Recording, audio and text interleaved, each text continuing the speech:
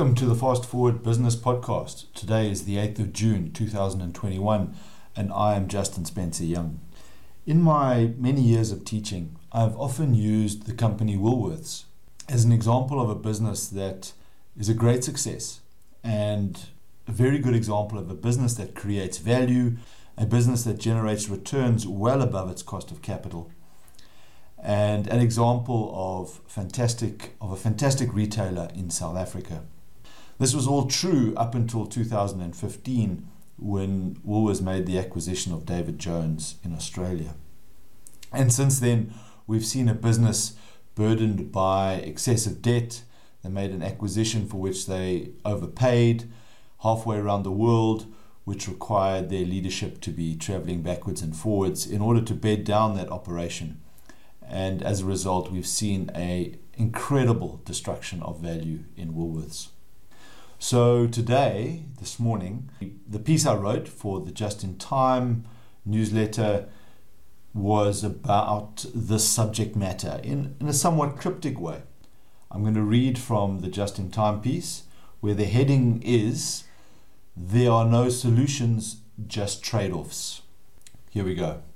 The heading contains the words of well-known economist Dr. Thomas Sowell. Sowell suggests that life is a series of trade-offs. However, most of the time, we are not conscious of the trade-offs that we are making. We think we are making decisions, but we are actually making trade-offs. There's no better representation of this than the accounting profession and how it records business transactions. Mechanically, there are always two transactions to ensure that the books balance. For example, a business offers credit to its customers.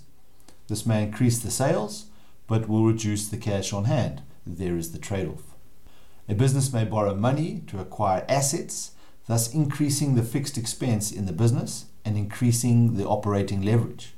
The trade-off is the potential for more cash flow from the acquired assets in exchange for increased operating risk.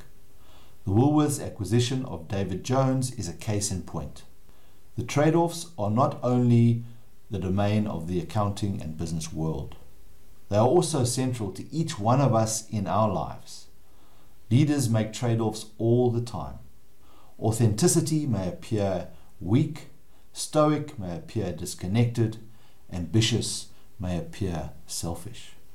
The CEO's desire to pursue the acquisition of David Jones that would result in the largest apparel retailer in the Southern Hemisphere. A great mountain to conquer, one that the ego will revel in.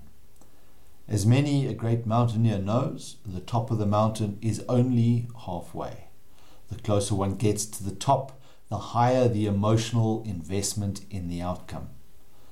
There will be no turning back, no matter the cost, are the fatal words of the ego.